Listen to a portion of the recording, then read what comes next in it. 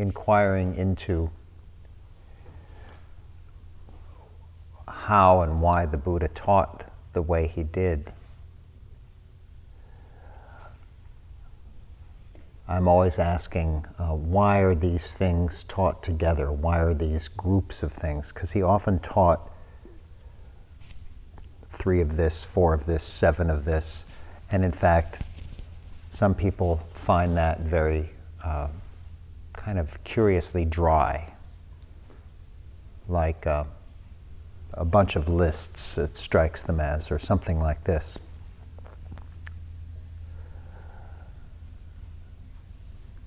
But the intention, as I get it from investigating the discourses, directly through immersion in them, is that there's this sense of just pointing to facets of the human experience, naming them in very direct terms, and thereby giving us some orienting points, some reference points by which we can steer the mind as we investigate ourselves. So if he was teaching in all kinds of florid ways, then it would be more difficult to, once we move into our own lives, both formal practice and just how we live, it's not so easy to say, where am I? And that the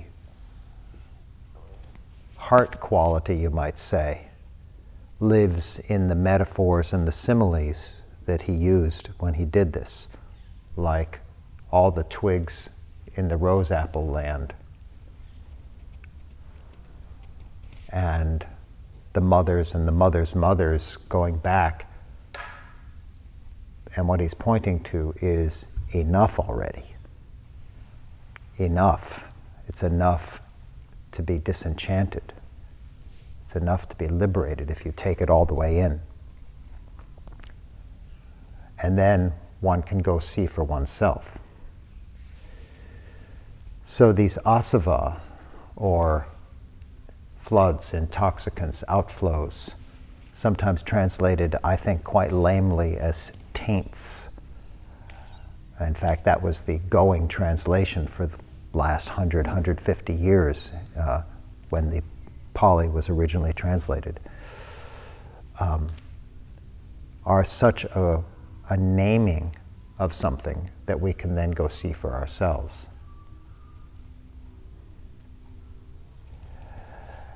And putting these 3 qualities, these 3 aspects together of the flood of sensuality, the flood of becoming, and the flood of ignorance.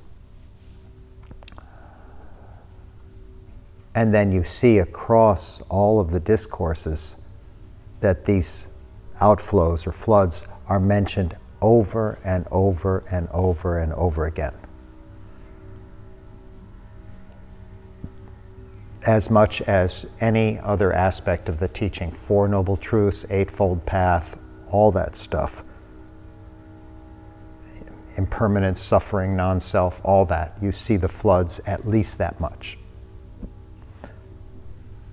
So clearly, it's something that the Buddha felt was a prominent feature, useful to name, useful.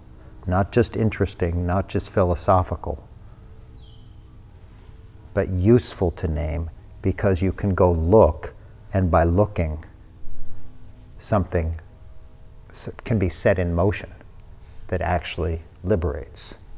Right? It's not just for the purposes of some sort of catalog, some abstract description. It's practice. It's all about practice. It's all about what serves.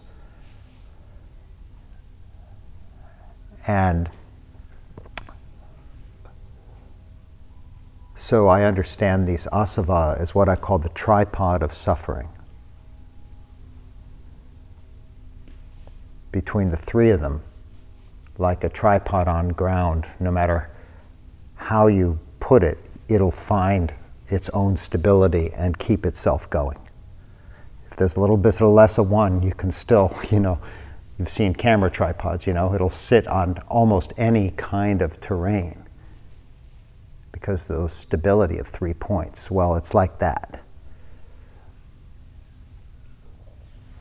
We've already begun to investigate the intoxicating quality of sensuality and the urging and the drivenness, the flooding of the body-mind in pleasures and the search for pleasures and the addiction to pleasures, the social pleasures, the pleasures of the eye, the ear, nose, tongue, body, the mental pleasures, the pleasures of becoming even, are fundamental pleasures that drag us around and keep us bound. And we've begun to touch into the intoxicating quality of becoming, the self-obsession, the making of me, and the feeding of that continually. Anything from the innocuous, I'll become a better this or a better that, to the somewhat more destructive obsessions of anything from plain old cruelty up to dictatorship. It's a whole range of possibilities. But the point is that the obsession with the self and its maintenance and its increase drives us, keeps us enwrapped.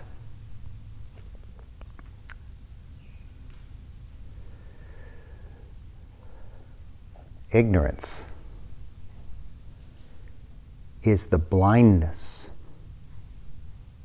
to the extent to which we're trapped.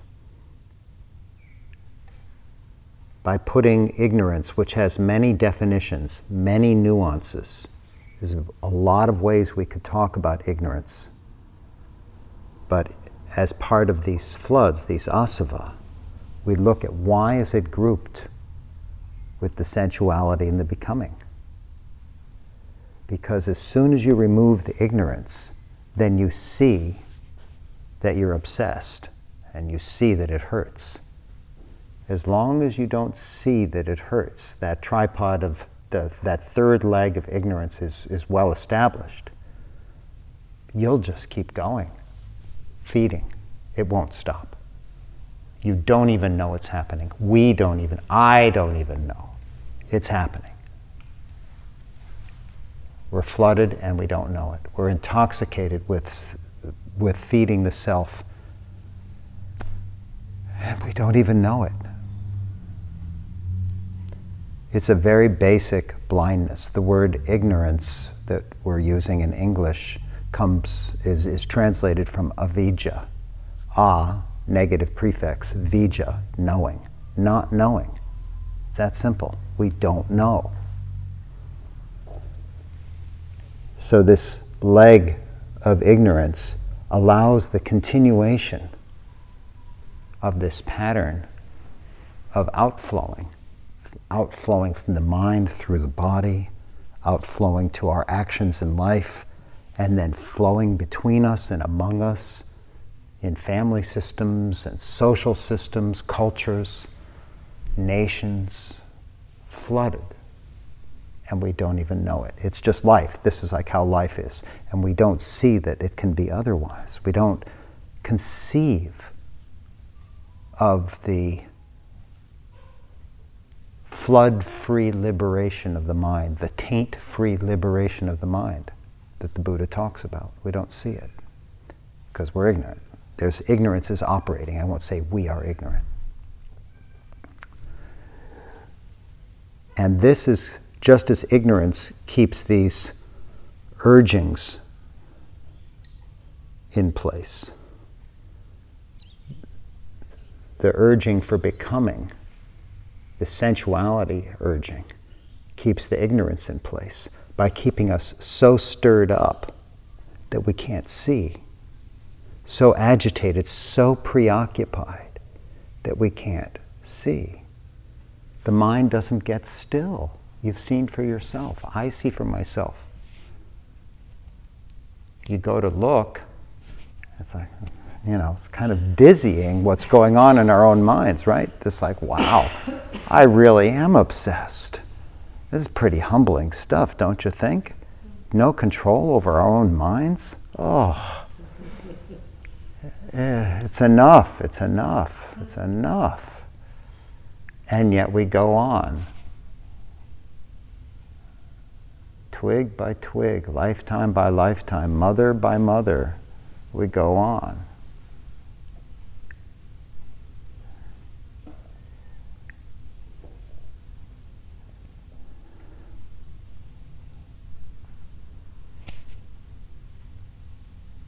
The point of teaching something like this asava, this tripod of suffering, is so that we can practice it.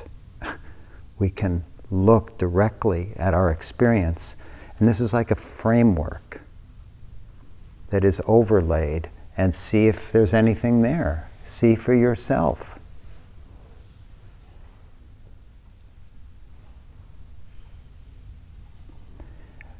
A analogy that might be helpful comes from technology, where when workers are working on extremely complex systems like a Boeing airliner, and it's way too much complexity for the repair people, the maintenance people, to remember every little thing. They can put on a helmet, goggles you might say, and in what's called augmented reality, the computer is doing an overlay of exactly where they're looking, and it points to, now do this to this screw, or look at the meter, it should read this, or adjust this to this level of tension, and then do this, and it all shows up overlaid onto reality so that you can navigate what is way too complex. If you keep having to go back to the manual, and you can't possibly remember it all now. There are millions and millions of parts in these jets these days. So many subsystems. It's kind of like that. You're in meditation by yourself or with another, and your goggles, in this case supported by the teacher offering a contemplation, is saying, look over here. See what maybe you can't see. Take a look and see if there's ignorance operating, that you could sense the blindness with which you're driven to become, to be something, to feed. And you see, you look. If the teacher says something and you can't see the bolt or the screw, fine, go do something else. No problem. Don't need to make it up. But if it's useful, then you practice and maybe begin to say, oh, wow, it's enough. It's enough. It's enough to be dispassionate, disenchanted. It's enough to be liberated by them.